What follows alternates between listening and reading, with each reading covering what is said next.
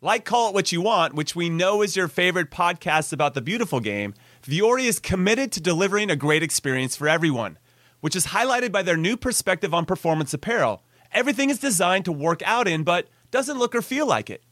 In fact, I'm rocking their Stratotech polo right now, along with their Sunday Performance jogger pants, so I can be business on top when I'm on camera, but super comfortable on the bottom. And it's just the best. Vuori gear is incredibly versatile, and it can be used for just about any activity. Running, training, swimming, lounging around, hosting podcasts, doing errands, whatever your heart desires, because Vuori is an investment in your happiness. And for our listeners, they are offering 20% off your first purchase. So go get yourself some of the most comfortable and versatile clothing on the planet at vuori.com/callit. That's VUORI.com/callit. Not only will you receive 20% off your first purchase, but enjoy free shipping on any U.S. orders over $75 and free returns.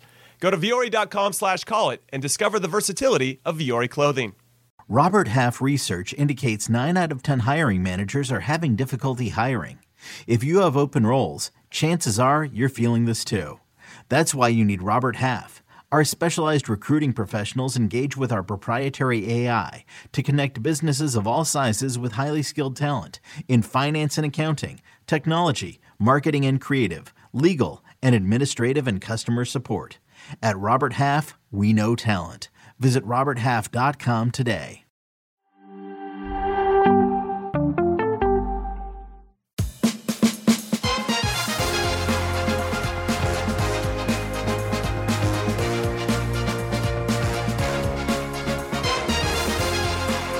Welcome to the soothing sounds of Call It What You Want. I'm Jimmy Conrad alongside Charlie Davies and Jesse Marsh, and this is the reaction of the game between the U.S. men's national team and Slovenia, the first game of 2024 for a very big year for our program because we have the Nations League semifinals and we have Copa America, we have the Olympics, and we lost 1-0. So that's not great in the winning department, but obviously we learned some things either from the coaching staff or the players. And we're just going to get into it. So again, it was a 1-0 win for Slovenia. They got that off of a mistake by Bernard Komungo, who nice counterattack from them, good finish. And that was pretty much it for them in terms of the run of play activity, but we couldn't find the back of the net going the other way. A whole bunch of changes. I thought the subs that came on, boys, pretty good. And I don't know. I don't know where you guys want to start. Do you want to start with the back line and just work our way up, or Chuck? You know, we've done this a few times. How do we want to frame this up? I think it's always good to work from back to front. Okay, back to front. Here we go. Patrick Schulte. What are we saying? He could have maybe done a little bit better on the goal. I thought he could have maybe attacked it on once the player Gradishar took that big touch before he did a little dink. Maybe he could have anticipated that. I don't know. Maybe that's being a bit harsh. I don't. Jesse, any thoughts on Patrick Schulte? Yeah, I thought even listen, I like when goalkeepers play like the last defender, and take aggressive positions.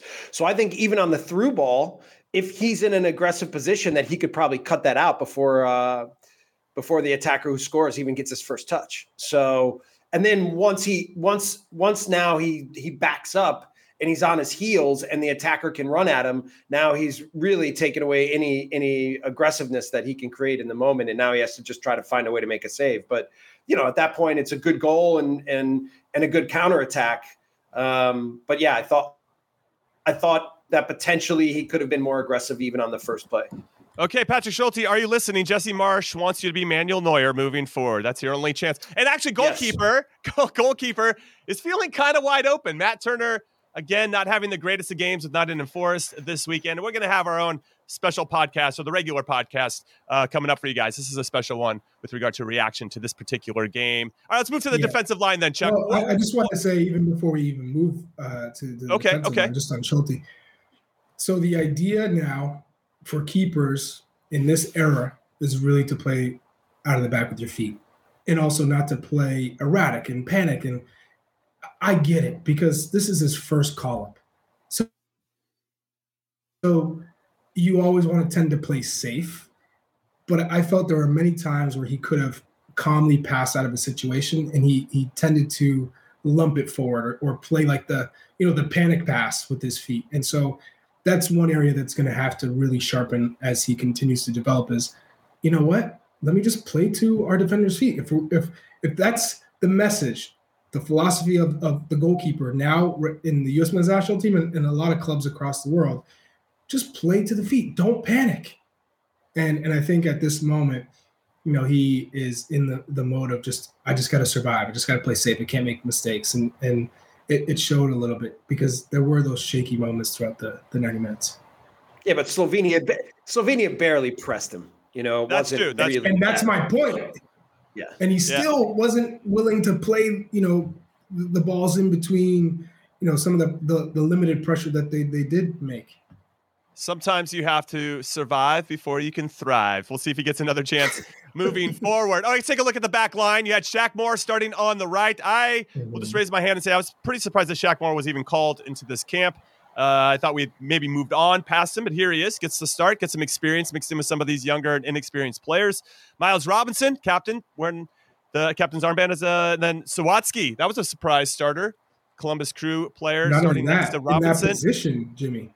Yeah. Usually he's he's in the midfield, no? Yeah, he's a midfielder. Yeah. And right. My first question to you, I wrote it down in the game because I think this has a lot to do with the first goal. And there was another play, a little mix-up in the 30th minute. Yeah, I remember. But what's it like for a center back, and Jesse, you can answer this too, as a center midfielder, where you're tasked to play alongside someone who's not in that position normally. So their tendencies aren't the same. So, you know, for instance, Miles Robinson is looking and Zawatsky's used to playing as a midfielder. So I think just one, you're playing with someone new, and now that person's playing out of position. So for Jimmy, how did you react in those situations throughout your career?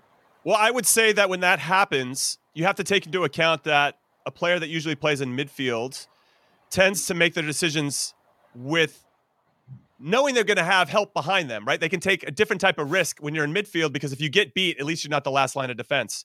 So that just would be something I would be saying ahead of time.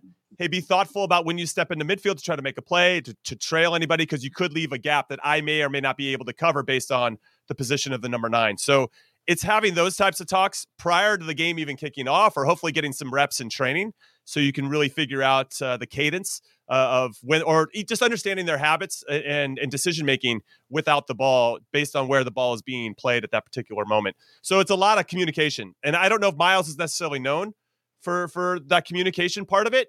That's some of these intangibles. If I was going to evaluate Miles in this game, just to pivot to him really quick, I was looking at him from a leadership perspective. He was good and solid for his role, but when you wear the captain's armband, if you're going to be the leader of the team, you also have to raise the profile of everybody around you. And so that's harder to evaluate because it's harder to see. We're not there. We're not on the field, obviously, and hadn't seen the lead up into that. So it's going to be harder to see that. But Zawatsky had some moments, but he also had some moments where he looked like a midfielder. And I don't know if I guess I want to monitor him more. Like, hey, good first game with us, but let's send you back to the Crew. Have a good season there. You know, you're on our radar as someone to look at moving forward. But I don't know if he completely took it with both hands. This opportunity. Jesse, what about you in terms of if you were asked to play center back? Mm-hmm. Yeah, on the goal, he should realize whether you're a midfielder or a defender at that point, you're too far away to put pressure on the ball, and the biggest threat is behind you. So he needs to drop immediately, and he hesitates a little bit and doesn't really cover the ground backwards. And if you look, Miles Robinson actually is starting to sprint backwards, and actually that little disconnect keeps the player onside, I think, and then allows him to get behind Zawatsky. I agree with you totally, Jimmy. I was watching Robinson, of course, we can't hear things from the TV angle and everything else, but just from body language and pointing on the pitch or the presence that you show, I think Miles himself played a fine game, but we said this a few weeks ago. His now future with the national team depends on him as a center back and the ability he can have as a leader, as a communicator, as someone who understands the system, as someone who understands the level, as somebody who can make the team better in every way, not just by his own individual play. And on the day, Miles gets high marks for his individual performance and incredibly low marks for making the team better. So yeah, that's I felt in general that of course the team is going to be disjointed, but like the real energy and connection and idea of how to play and take over the game was totally missing. And maybe you see a little bit of that in the last 15 minutes. Yeah, I agree with you. I think there was a little bit of urgency throughout the whole team, but that can start with your leaders making those types of plays, whether it's verbal or nonverbal, and demonstrating that it's time to go and pick it up another level. Let's talk about the outside backs, Charlie, because you and I are both big DeJuan Jones fans. Yeah. And I thought him and Shaq Moore found themselves in good attacking positions today, but lacked that final pass. Yeah. And for me, when I'm evaluating these two in particular, who do have experience already, the way they're ever going to break in to the senior team to get in and really get some valuable minutes or to be considered a backup to Dest and Anthony Robinson, you got to give us that final pass. That's what Anthony and Serginho are very good at, is giving us that final pass, whipping in a dangerous ball. And it just felt like those attempts either were overhit or they weren't hit hard enough, even though the eagerness was there. There's no doubt about their desire to want to get forward, and they picked some good spots to make it happen. But for us to really be clinical and for them to really prove their value, they got to have that final pass. I couldn't agree with you more, Jimmy. I was pleased to see DeJuan Jones with his impact in the game in terms of his positioning, his defensive pressure. He was involved. There was also times where the team did a good job of breaking down pressure, connecting passes, and then springing the outside backs into space. But the outside backs let themselves down with their end product, with the crosses. They were too short. They were not directed at a player. They were too long, under hit or over hit. So I think from that standpoint, it was pretty disappointing, given that they put themselves in that position, which in a lot of cases is the hard part. Once you get into the final third and you have all this space, which they found themselves with so much space, then it's just pick your target and put the ball, either float it in the air, drive it in the air, or along the pitch. And it, not only were the balls not hit properly, I think they were it was typically the wrong decision on where to put it. Yeah, I would also throw John Tolkien in there too, because even though he might not have had that final pass, he had two very good chances that he could have done a little bit better with. In fairness, there's about 15 guys in front of him, and they're all sliding across to either block a shot or whatever. But I value John Tolkien's ability to at least get both of those shots on frame, and he missed the frame on both of them. So that's a bit disappointing. Now, Jesse, I know you want to chime in there, but I want to talk about the midfield as our resident midfielder and coach. Let's talk about the starters first. You got Josh Atencio, Aiden Morris, and Tim Tillman. How did you feel they performed throughout the game? Yeah, for me, in this particular topic, I have problems with the tactical arrangement. Even Bees at halftime is saying that the players need to go out and find the game and now show their quality. But this requires also the connection on the pitch to work in a way where you feel like you're connected. You can play combinations. You can win balls back. You can press together. You can now, when you win second balls, you can be looking to run in the attack. You can get guys in the box. And in general, what it looked like for the three central midfielders was Atencio coming out wide to be part of the buildup, and then Tillman on the other side being out wide for part of the buildup, and then Moore being in the back line. And so sometimes it looked like we were building up with like 8 guys out of the back, no one in the center of the pitch, right? No, and then the attacking players up the field. And so when you say go and find the game, how the hell is a midfielder supposed to find the game when they're all spread out? And then even when I hear that the message is more diagonal balls, well, yeah, those are the only balls available because there's nothing in the interior of the midfield for anywhere to play. So, on one level, I don't think any of them did so well for themselves. Tillman, found the game a little bit in certain moments and was able to put some plays together.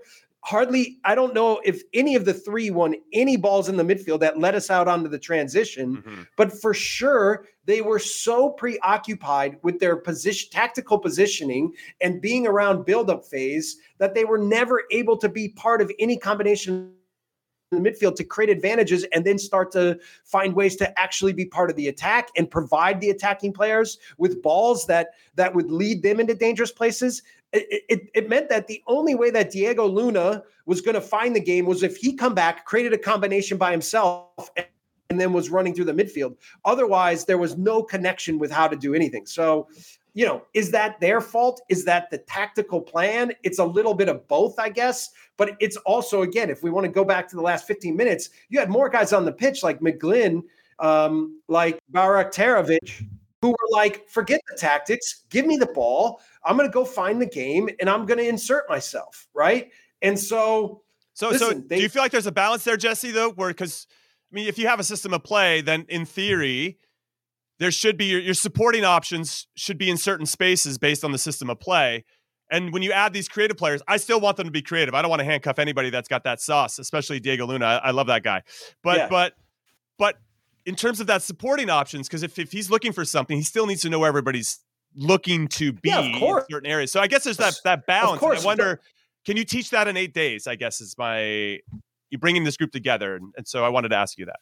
So I have experience with these camps, right? Whether it's the 15-year-olds, 16-year-olds. I've experience with the full national team in these camps.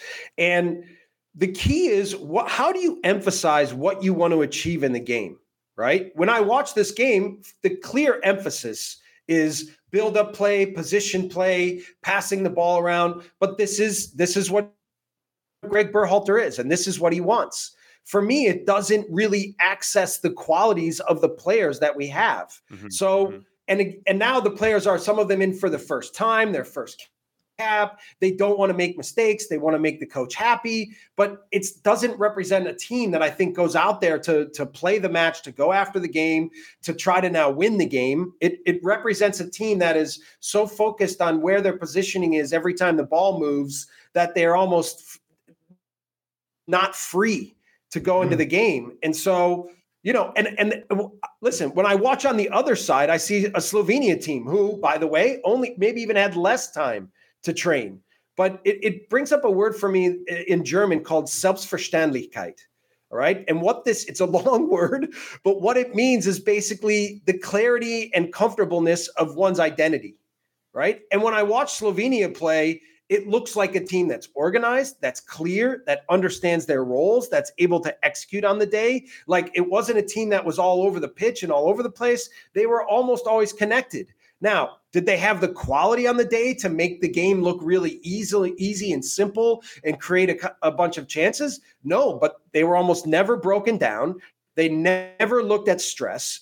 And they probably created moments that were more dangerous because they were clear with exactly what they wanted to do on the day. And so, I mean, guys, listen, for me, when I watch a game like this, I think that we're trying to be Spain 2010, right? And we just don't have the players to do that. And we don't have the time with these small groups to execute what you want that to become. So, I mean, again, I feel, of course, the players don't perform that great on the day. We can all say that. The overall performances were not good enough.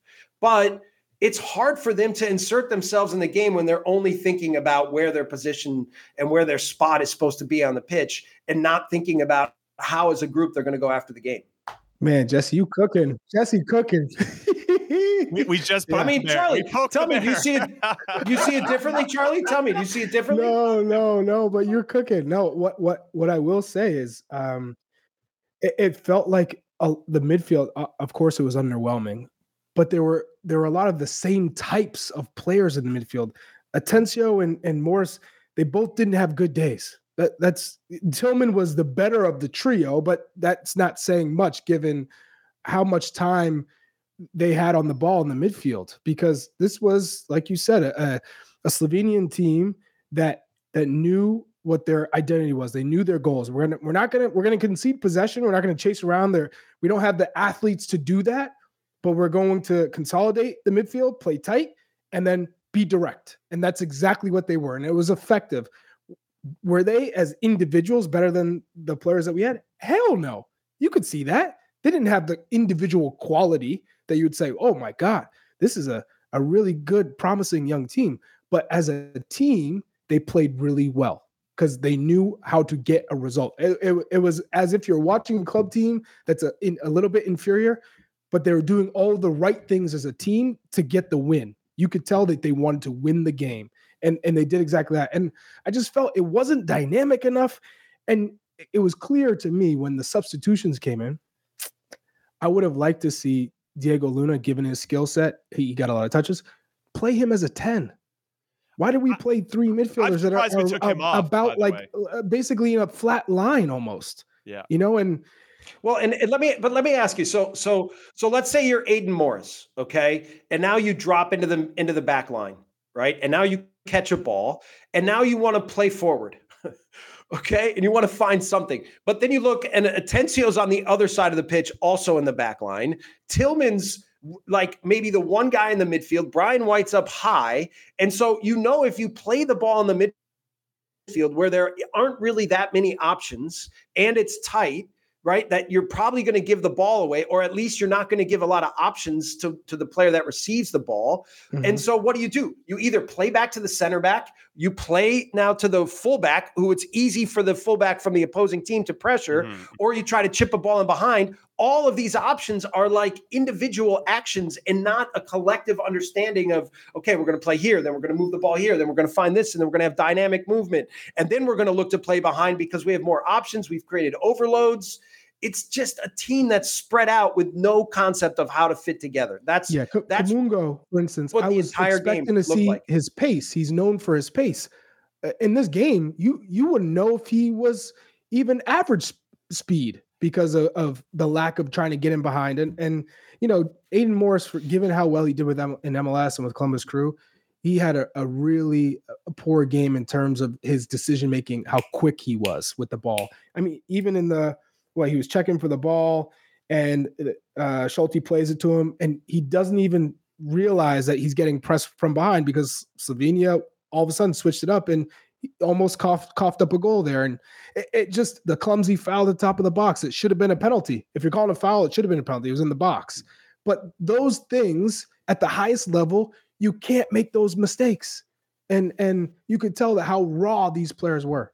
That's why this game's important, Chuck. Yeah. So that we can kind of find out who's ready and who's not. Or they're sending a message that they deserve another look. I think that's why it's important. All right, we're going to take our first break of Call It What You Want so we can take a deep breath. When we come back, we'll talk about the forward line. We'll talk about our subs and our players of the game. So do not go anywhere. Another day is here and you're ready for it. What to wear? Check. Breakfast, lunch, and dinner? Check. Planning for what's next and how to save for it? That's where Bank of America can help. For your financial to-dos, Bank of America has experts ready to help get you closer to your goals. Get started at one of our local financial centers or 24/7 in our mobile banking app. Find a location near you at bankofamerica.com/talktous. What would you like the power to do? Mobile banking requires downloading the app and is only available for select devices. Message and data rates may apply. Bank of America NA, member FDIC. The baseball season is in full swing, which means you need to listen to Fantasy Baseball Today, part of the CBS Sports Podcast Network. Join Scott White, Chris Towers, and me, Frank Stample, every weekday as we recap every player from every game. We'll talk waiver wire ads, drops, players to trade for, prospects who could make an impact, and everything in between. Make sure to download and follow on Apple Podcasts, Spotify, the Odyssey app, and everywhere else podcasts are found. Welcome back to Call What You Want. I'm Jimmy Conrad alongside Jesse Marsh and Charlie Davies, and we're getting after it. It's getting a little spicy here with regard to our reaction to the U.S. men's national team's 1-0 loss to Slovenia. I do want to say, we're going to talk about the forward line here. Now, Chuck, before the break, you had mentioned that you want to see Bernard Kamungo get in behind. That's what Yes. For me, Slovenia came out, and we're immediately sitting in a low block. Not super low, but more mid-block-ish, low block-ish, in the middle of that maybe. And then when they score the first goal, they have zero reason to get out of that mid-block, low block. And so I don't feel like there's as much space in behind. Now, I thought we did a pretty good job. And to necessarily counter your point, Jesse, I would say that when those players went wide, Atencio went wide and Tillman went wide or Morris or whoever it was, it felt like there was an ask or a need, maybe that they recognized themselves. But it looked like Diego Luna then were dropping in from almost went inverted winger into more central midfield, and Kamungo did the same. And then I don't know, maybe it was trying to go inside out. It didn't work as well as I think they might be wanted or as it looked on paper. But I do think that there was some opponent difficulties that we were struggling to get through. And then eventually Diego Luna, there was a nice sequence. We got in back and through. DeJuan Jones gets forward. He overhits the cross, and unfortunately that goes wide. But there were goes over hit. But there's these other sequences that weren't too bad. And I wonder if when we had our subs come on and we maybe score one or two of those chances, if you guys are looking at this with less of a critical eye or you're softening your thing. Because if we score one of those, maybe we deserved one. Our XG was better than theirs. Maybe you'd feel a little bit different. But here's one more other note before I throw it over to our resident number 9, Charlie Davies. Mm-hmm. Brian White, our number 9 up top, he didn't touch the ball in the attacking third until the 29th minute. And I find this to be a problem for our senior team as well. When the full team is together, we have trouble finding our number 9. And that seems like it's been pretty systematic since Greg Berhalter's been in charge. Now, there are games when we played against Ghana, a very depleted, not motivated Ghana team, but we were up for it, where there was like, let's get Balogun the ball as much as possible. And there was a real urgency to get him the ball. And I remember he had a shot like 60 seconds in. I'm like, good, that's the intent that we should have to get him the ball. We went on to win 4-0. But Brian White not touching the ball in the attacking third till the 29th minute is a choice. And not a choice that I necessarily care for. Chuck, what are your thoughts? Yeah, it was a tough game for Brian White. And there were some you start with the service. I mean, we could definitely start with the service. I mean, we talked about the outside backs getting high, both DeJuan Jones and Shaq Moore. They could get to the spot, but the ball was never coming in. No matter how good your run was, you could make the best run in history. It's not coming to you. So I understand that part of it, but that's not the whole game, right? That's part of the game. That's one way to get service. There are other ways. And the lack, I think, of intention from the midfielders to play balls in behind, because Brian White was making good runs. There were a few times where his hold-up play wasn't there, the strength. But I feel if they kept trying to find him in between the lines or in behind the back line to stretch out the opponent when the time was there, because like you said, they were in a mid to low block at times. But if you had someone who was just pushing, trying to stretch the center backs a little bit, there would have been more space underneath for Diego Luna, for Tillman, Atencio. And Kumungo's game is not coming inside. That's not his game at all. His game is getting in behind. Mm-hmm. Similar to Timothy Weah. Get in behind, stretch the back line. You get the left back 1v1. Similar to what Esmir Bayraktarovic did, because Esmir is not a player known for pace. That's for damn sure. He's not a winger. But he was effective because he had the confidence to take his players 1v1. I love that. He came in and said, you know what? I'm going to go. I'm going to create on my own. I don't care. I'm going to play without fear. I'm going to play without consequence. I'm just going to go out and do my thing. And it worked. He shined. Diego Luna, he showed a lot of hype, a lot of potential. But again, the end product wasn't there. And Brian White, I just felt like you didn't see anything. There wasn't a glimpse of, that's why he got called in. And it was just a tough outing for Brian White.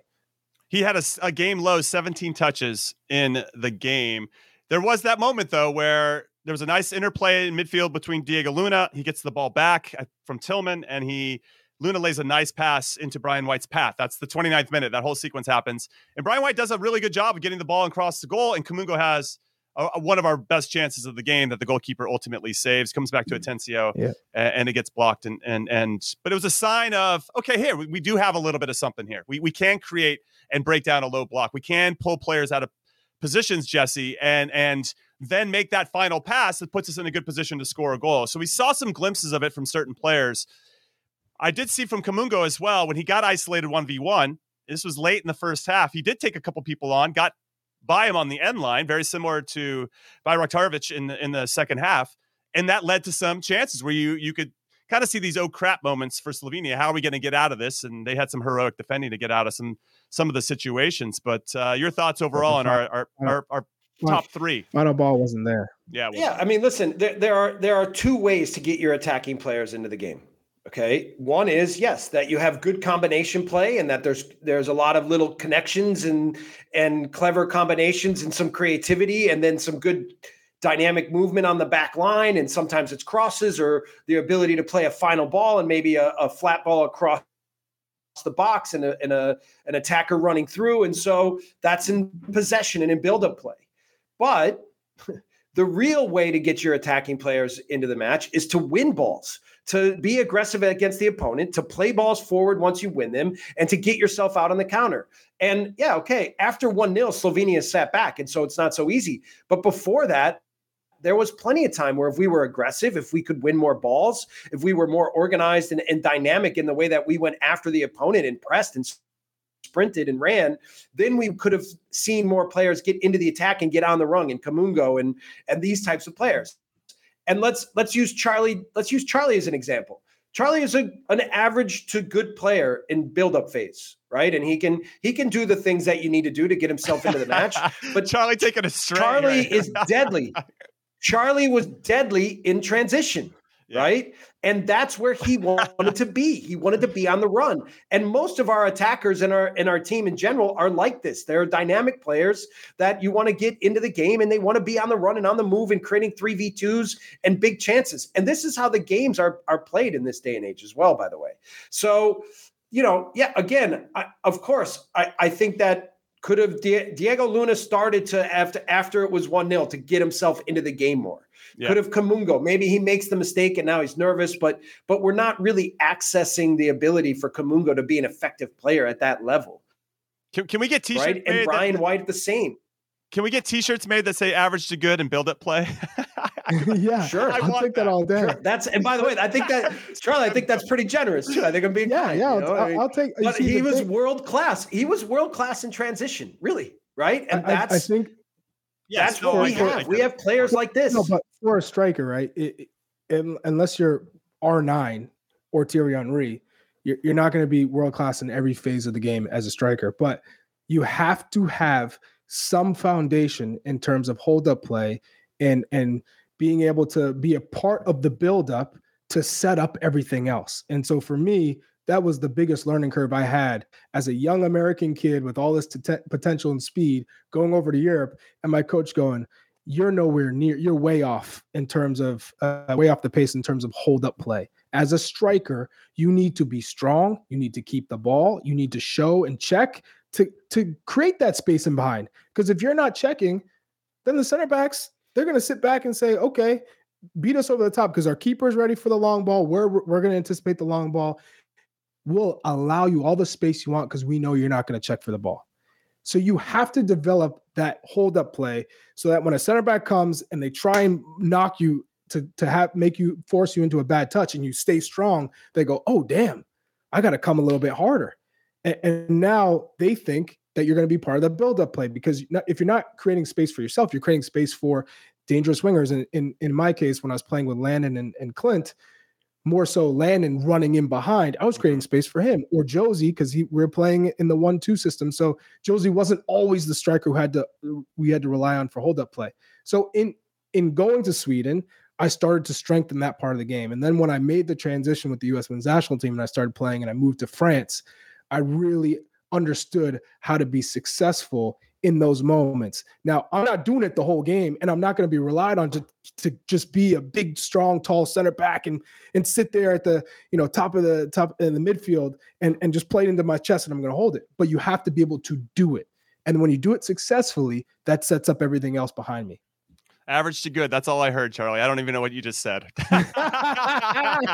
Okay, listen, let's do this to give some ratings to finish off the show. And because we have Coach Jesse Marsh with us, I'm going to lead into the coaching education that exists all over the world. And there's 4 moments in the game for those that don't know. There's what you do with the ball, there's what you do without the ball, and there's what you do in the transitions, attacking transition and defensive transition. So out of 10, we're going to go with just what we did with the ball. Jesse Marsh, out of 10, what would you give our rating today? How good was the U.S. men's national team against Slovenia in our 1-0 loss without the ball, or with the ball, excuse me? With the ball, if you were to just talk about passing around, we were okay. If you were talking about passing with intent to be dynamic and create chances, not till the end. A 2. Yeah. And then the last 15 minutes, maybe a 5, right? But yeah, not good enough. Man, coming in hot. I'm sweating over here. I'm not even a player anymore.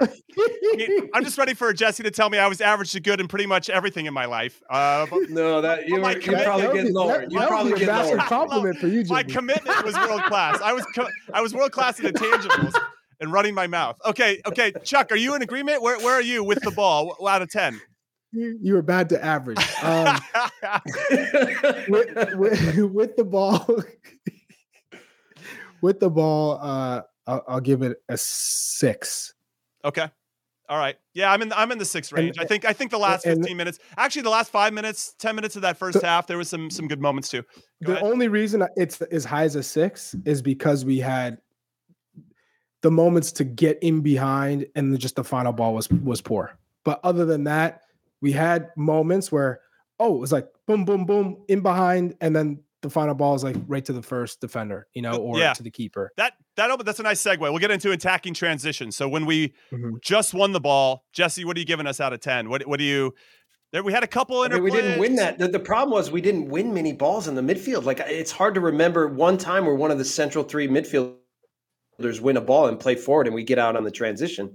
The one action that you talk about is the one that we got DeJuan Jones down in the left wing in the first half, and then he hit the cross long. So that, like, if we had more actions like that, like, this is what I'm talking about getting our players like out on the run and now they can be creative this way and still connected. So, that action was really good. And obviously the final ball is not good enough, but we should have seen a match that had 10 of those moments. I agree with you. Right? I was frustrated. And at least 3 or 4 that led to big chances. I was really frustrated in our attacking transition. I almost wanted Slovenia when we went down a goal. We needed to draw Slovenia out, right? So you want to kind of bait them in, and then when we do win it, then it's boom, boom, boom, and we're through. Very similar to what we saw in that particular play with DeJuan Jones. But I was pretty disappointed in our attacking transitions today. I would say probably a 3 or 4 out of 10. How about you, Chuck? Yeah, too many touches. What it comes down to is too many touches, too slow. slows it down. Yeah, right. And therefore, Slovenia was able to always recover. How many times did we see them facing their own goal, running back? Not often. And the times that they did, the very few, it was a really poor cross. So, transition moments, the urgency to score. I didn't see that. I didn't feel it. When you're watching the game, you're like, oh, until the last 7 minutes maybe. Yes. With Esmir Bayraktarovic, he comes in, he's like, I'm going, I want to score, I want to make the difference. And you could see it because he was going at players. In the first half, how many 1v1s did we see? How many? Just a handful. Maybe 2. Yeah, Kamungo had a couple almost back to back. I would say how many sequences of 3 passes did we see in the final third, even more importantly than 1v1s, just like some sort of connection of ways to unbalance the opponent, right? Like that's I love that you brought that up, Jesse, because there's something about making another team suffer. And I don't know if we made Slovenia suffer over an extended period of time. Sure, they were under some pressure there at the end when they were holding on for the lead, but no, there was no suffering. No suffering, right? They're like moving them side to side and really poking and prodding to try to play like 2010 Spain or Barcelona. Okay, let's talk about defensive transitions then, Jesse. I don't feel like outside of the goal, I felt like we did okay. There was I saw some good moments from Morris and Atencio in this area of the field where they recognized some danger and cut some things out. But overall, I don't know if Slovenia tested us too much in defensive transition. Your thoughts? Well, the goal, right? Yeah, so that obviously was not good. Yeah, that's like a minus. DeJuan Jones had right after the goal, he had a moment where we lost the ball in the midfield again, and he made up the ground to cover on our left side to make sure that the Slovenian player didn't get a shot off. They're not a team equipped with a ton of pace to threaten us in these moments, right? So it wasn't like we had too much to deal with. But yeah, I mean, that part was, obviously the goal comes from that, but not terrible. So maybe a 5. Okay, a 5. All right. And then without the ball, Chuck, I'll come to you on this one in particular. Without the ball, how'd you think we moved? And I want to jump in after you, so go ahead. Without the ball, save for that last 10 minutes or so, 5. You know what pissed me off? And I want to get you guys' thoughts because I don't know if you saw the same thing. I just thought we dropped way too deep. All of a sudden, Slovenia would get a little bit of possession, and we just like, okay, come on back. Brian White's like 40 yards away from our goal. I'm like, why are we playing so deep? I mean, to your point, yes, Slovenia's got some players in their You can see that they make good decisions under pressure and they can hold the ball up a little bit, but that doesn't mean we have to all drop everybody back behind the ball. I was really disappointed in that, where I thought we could have, and that would have helped in our transition, attacking transition in particular. So I don't know if anybody else saw that, but I was yelling at the screen, like, why are we dropping so deep? Which then now ties it or connects the dot that Miles Robinson maybe isn't opening his mouth and leading, because if he was, he'd be pushing people off of his lap to make sure our spacing's right. Or maybe I'm getting into the weeds. Right? I don't even know. Or Patrick Schulte as a goalkeeper, because you see the whole field. That's when you can afford to take those risks and say, okay, push. We have everybody in position. They don't have pace to threaten. We can take those risks in certain parts of the field. And you got players that are good in defending 1v1, right? We have players that can do that. So that allows you to take more of a risk and to lean into some of our athleticism, as Jesse was talking about earlier. But go ahead, Jesse. It looked like they wanted Tillman to come up to help press with Brian White as part of the 2 against the back 4, right? But he was often too late. No, and no one was really a good indicator as like, okay, now we're going to attack them. Now we're going to sprint at them, and now we're going to go. And what they would do is just pass from one center back to the other. That center back would take a couple steps in, and he would overplay our outside midfielder, and they'd be past our front 5 with like 2 passes. Yeah, I didn't like our 5 seconds. Yeah. Yeah. So, and then this all played together. Like how you say when you say there's 4 phases of the game, of course there are, but the key is that you're arranged in a way so all the phases fit together clearly, and so it's more like one phase, right? So even with, if you're going to say defensive transition, when I was saying when we have the ball, we're so spread out. So it means if we lose it in the middle of the field, we can't counterpress and win it back, and that's how they scored their goal. That's how they were able to create some dangerous moments against us. But again, all these things all fit together, and too often it looked like, okay, now we're in build-up phase, now we're in defensive phase. Oh, now we're in defensive transition phase, and not like a team that understood how all the pieces fit together. Yeah, it didn't flow very well, and that's disappointing. That's probably one of my big takeaways. All right, let's get into final thoughts. And what I want from all of us in our last thought is there one player that you think could fit in to our full team or our senior team based on what you saw today? Or just maybe, and I guess that might be too big of a stretch, but is there a player that you want to see more of that you do think has the potential to break in at some point? And Charlie, I'll come to you first. Yeah. I mean, I think there's only one player that showed the possible potential to play in this first team, because the first team to this team, the drop off, of course. is we knew that going in, though. We knew that going in. And the opponent, by the way, and the opponent. Yes. Right. That's taken into consideration for sure. I think the only person is Diego Luna, outside of Miles Robinson, who already obviously plays part with the first team. Yeah. So Diego Luna, and then I think Esmir has to be on the Olympic team, right? I think he's shown enough that he's for sure got to be on that under 23 team. Yeah, he's got something. If you brought him off the bench, clearly bringing him off the bench today changed the outlook of our chances and kind of our intent. And I think it inspired others. So I thought Caleb Wiley was actually, we hadn't brought him up yet, but I liked his energy when he came on, found himself in good spots and was trying to get in front of goal to make it happen. So I think the future is very bright, but yeah, they're going to have to baby step their way. And maybe the Olympics is a good place to make that happen. Jesse, how about you? Yeah, I'm gonna go with the Wisconsin kid, Asmir Bayraktarovic, right? So I thought, again, for me, when you look at young players, obviously you're looking for their players or their qualities as players, and what can they bring to the level. But so much of it has to do with personality. Like I remember the first days I saw Tyler Adams, right? And he was 15. And I was like, this kid's going to be a great player and going to be on the national team for years.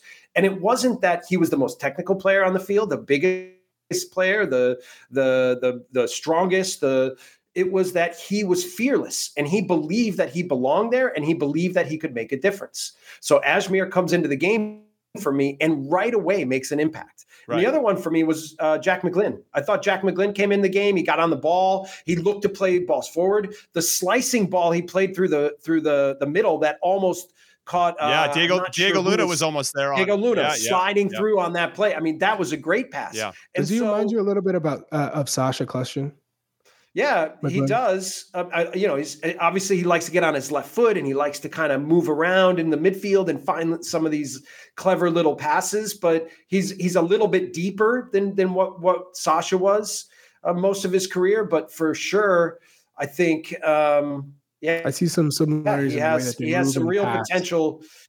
Yeah, he's not the most athletic guy, but still he fits in the game in a good way. And I thought Him and Ajmer came in and they made an immediate impact for me. Those two were the biggest reason why the game changed. Yeah, I like those two. Those are good shouts. I'm going to go Diego Luna as well. I'm not surprised at anybody there. I've been on his coattails for a long time. I think he's super talented. And I think if he had, I wonder what it would look like if he had a Pulisic on one side of him and Balogun in front of him and Timo Weah, what he could unlock for us. Maybe nothing. I mean, that's obviously part of the risk, but I'd like to see a little bit more of him. And I wonder how he'd elevate his game if he got to play with the first team. I guess we'll have to wait and see in the very near future. All right, everybody, that is it for Call What You Want. We appreciate you hanging out with us for this very special podcast. We'll be coming back at you later this week. We'll be talking Americans abroad and all the other good stuff that we usually do. So, you're welcome. You get 2 special podcasts from us in the same week. So on behalf of me and Jesse and Charlie, we want to thank everybody behind the scenes for making us sound and look better than we deserve to be. And for everybody listening and watching, we appreciate you as well. We'll see you soon.